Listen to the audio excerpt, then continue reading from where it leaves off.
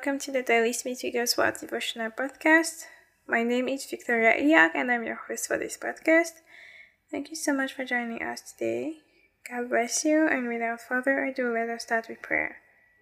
Father Lord God Almighty, King of Glory, I thank you so much for your goodness and your faithfulness towards us.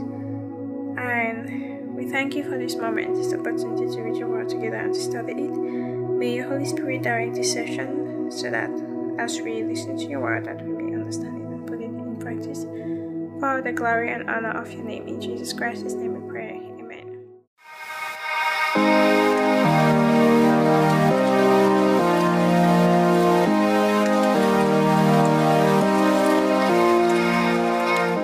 The title of today's teaching is Help for the Hurting.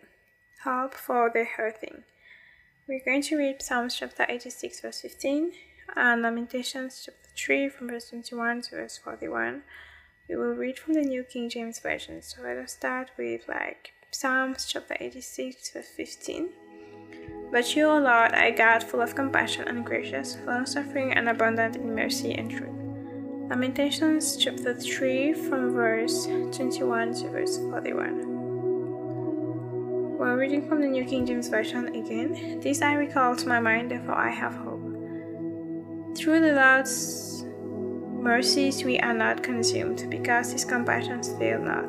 They are new every morning. Great is your faithfulness. The Lord is my portion, says my soul, therefore I hope in him. The Lord is good to those who wait for him, to the soul who seeks him. It is good that one should hope and wait quietly for the salvation of the Lord. It is good for a man to bear the yoke in his youth. Let him sit alone and keep silent, because God has laid it on him. Let him put his mouth in the dust. There may yet be hope. Let him give his cheek to the one who strikes him and be full of reproach. For the Lord will not cast off forever. Though he causes grief, yet he will show compassion according to the multitude of his mercies. For he does not afflict willingly, nor grieve the children of men. To crush under one's feet all the prisoners of the earth. To turn aside the justice due a man before the face of the Most High, or subvert a man in his cause, the Lord does not approve. Who is he who speaks and it comes to pass when the Lord has not commanded it? Is it not from the mouth of the Most High that war and warbling proceed? Why should a living man complain, a man for the punishment of his sins?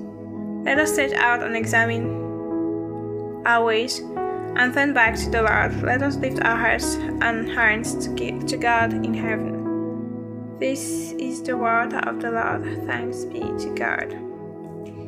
So there's this story here in the Smith Wigglesworth Devotional. It happened when Smith Wigglesworth was in Sydney, Australia sometime. There's a man with a cane who passed by him and his friend. And the man was in real pain. He had to get down and then twist over, and the touch on his face made a deep impression on the soul of Smith Wigglesworth. So Smith Wigglesworth here says that he asked himself, is it right to pass by this man? And this is a very good question. At times we see people who are sick, at times it's amongst our friends, our family members, our enemies, even if we have enemies at all. We see them in pain, and at times it's complete strangers, and in this case it was a complete stranger. Like you see the story of the Good Samaritan, he helped a complete stranger, So at times we see a stranger and we see the person in pain, but we do not do anything about it. It's good that Smith Wigglesworth took time to ask himself, is it right to pass by this man? And let's remember that Jesus didn't pass by people who needed help. And even if there was a crowd and that the people would call out to him, he would still stop and make sure that he would help them. He would make sure that he would help them. And as he is, so are we in this world. So we should learn to be a little more, a lot more, like the Good Samaritan, like Jesus. When we see someone in need, and at times it's not always that you see that they have a physical problem. At times it's from the facial expression or the voice that you notice that this person is in pain, and offering to pray for them is a good thing. This is something that we should all learn. And even when it's in the street, even when you're busy, even when it looks inconvenient, and we see here that Smith Wigglesworth seems to be busy, because look at the next part. So he said to his friend, there's a man in awful distress and I cannot go further. I must speak to him. And he says that he went over to the man and said to him, like, you seem to be in great trouble. And the man believed that he would never be healed, So Smith Wigglesworth told him, you see that hotel? Be in front of that door in 5 minutes and I'll pray for you and you will be able to stand as straight as any man here. And he says he exercised that statement in faith. So he was going to pay a bill actually. So when he finished paying that bill, he came back. Smith Wigglesworth, that's the reason why he told him to come in 5 minutes. He had a bill to pay apparently, and then when he finished to pay that bill and he came back to the hotel, the man was there. So he had a kind of, I would imagine, busy schedule, but yet he found like time and a way to create time for the person and say, okay, come here in 5 minutes. I'll meet you there in 5 minutes. So I do my thing, I finish, I see you back in 5 minutes, like 5 minutes, And he made sure that it was really like 5 minutes, and he came and he saw the man. And I learned from this that we should never be too much in a haste. If it were like in this era now, I guess perhaps he could have given his phone number, or perhaps he would have given his business card, or perhaps invited him like somewhere, I don't know even why he had to say like in 5 minutes, or why he did not do it like immediately there on the street at that moment. Perhaps there was a reason, but like the whole point that I want to like get to here is that he did not get past that man. He made sure that at that instant of that even if it could not be at that instant, that if it had to be in 5 minutes, he would help the man. So he made sure, like, I see this man, I want to help him. And even if I may not do it like instantly, like right now, I will do it, I will help him. So he says that this statement that he gave the man, that I'll pray for you and you will be able to stand as straight as any man here. He said that, and it exercised his faith in Jesus. He says here that that if you say anything, you must stand with God to make it so. Never say anything for bravado unless you have the right to say it. Always be sure of your ground and be sure that you're honoring God. Don't say things to people to make yourself anything. You bring yourself sorrow for nothing. The purpose is to bring glory to God and like for the grace and blessings of God to be seen in the lives of people.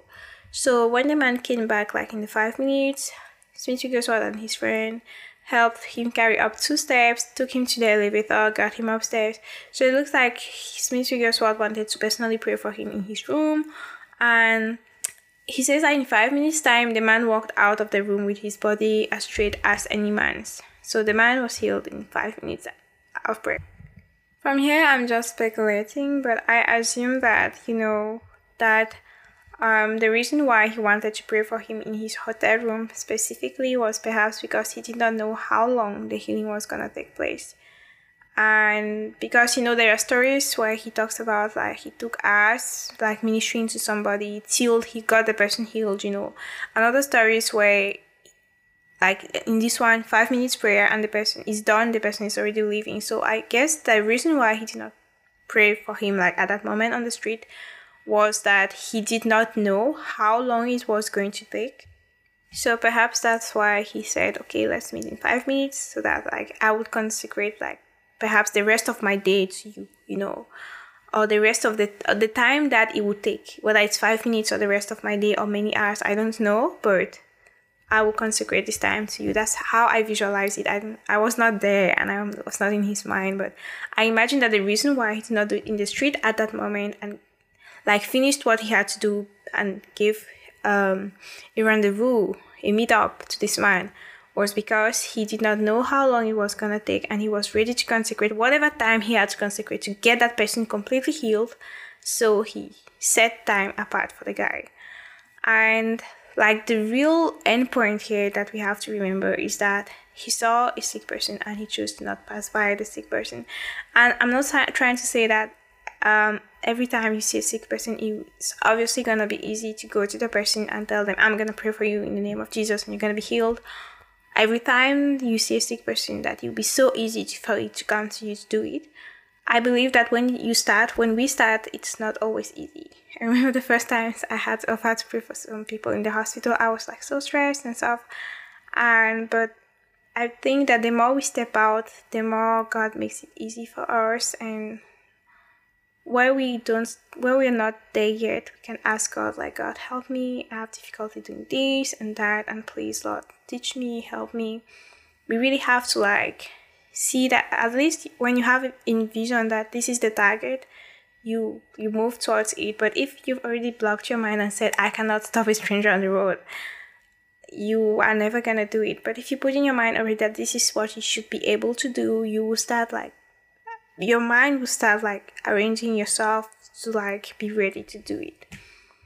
So another important thing that I see here is the fact that Wigglesworth tells the person that when he will come, he'll pray for him, and that he says that the statement exercises faith in Jesus. It makes me realize that he said it boldly, trusting God to back him up. It doesn't look like it's God who told him, tell this man this thing. No, he said it and he trusted God to back him up. So we have to have this type of faith in God, that we know that if we speak his word, what his word says, because in this case the word says that he wants all to be healed. He wants us all to be healed. He's willing for us to be healed. So he just applied it to a specific person and believed God for what he said. If you lay your hands on the sick, they shall recover. So when we believe God for what his word says, we have to say it. And the fact that we say it shows that we say it with faith, shows that we really believe it. And the fact that we act on it and that we decide at this point to lay hands on the person shows that we really believe the word, if we really believe it. Because the people who lay hands without believing too. But if we lay hands believing, and that we trust God, and that we made the statement believing, we know that the end result that we have spoken forth and prophesied is what is going to come to pass. So he prophesied, basically saying that when he will lay hands on the man will be healed. So he's seeing the end result before even praying. That's also very important. When you're praying, you have to know what's the end result that you want. If you pray with the intention of an instant result, that this person is going to live here healed, it's more probable for you to see it than if you're praying with having in mind, I don't know, perhaps God's going to do something today or tomorrow, I do not know. Those are two different mindsets. So you need to have the mindset of, okay, I'm praying for this person. I will give the time that it takes. I'll pray for this person. And I'm not leaving this person without seeing them completely healed and made whole. If you have this on your mind, it will help you in the way you're ministering, because your objective is already victory. You're not praying to try. You're praying from a position of victory because you know what the Bible says. And you know that his promises are true and that his word will never fail. So let's end with this quote by Wigglesworth. Grace is God's blessing coming down to you. You open the door to God as an act of faith, and God does all you want. Grace is God's blessing coming down to you. You open the door to God as an act of faith, and God does all you want. Okay, let us pray. Father, Lord God, Almighty King of glory, we thank you for your goodness and your faithfulness and your love towards us. We thank you for it's your will that all should be healed. By the stripes of the Lord Jesus Christ, we are healed. So right now, under the sound of my voice, whoever is listening to this and suffering from whatever sickness and disease, I declare right now you are healed and made whole, head to toe, in the name of Jesus Christ. I release the life of the Holy Spirit in your body right now. Be healed in Jesus Christ's name. I believe it. I stand on the word of God, and as I declared it, I tell you, receive it. You are healed and made whole in Jesus' name. Amen. So thank you so much for listening from start to finish, from the beginning to the end. If you've been edified by this teaching, subscribe and share this on social media. Subscribe so that you receive notifications when there's a new podcast episode. Share so that you edify other people through this, and also make yourself available tomorrow to listen to the next episode. By God's grace, it's one new episode every single day by the grace of the Lord. And finally, if you have prayer requests or testimonies or questions, you can contact me on Instagram or on Facebook, Dr. Victoria Iyok. So thank you so much. God bless you and goodbye.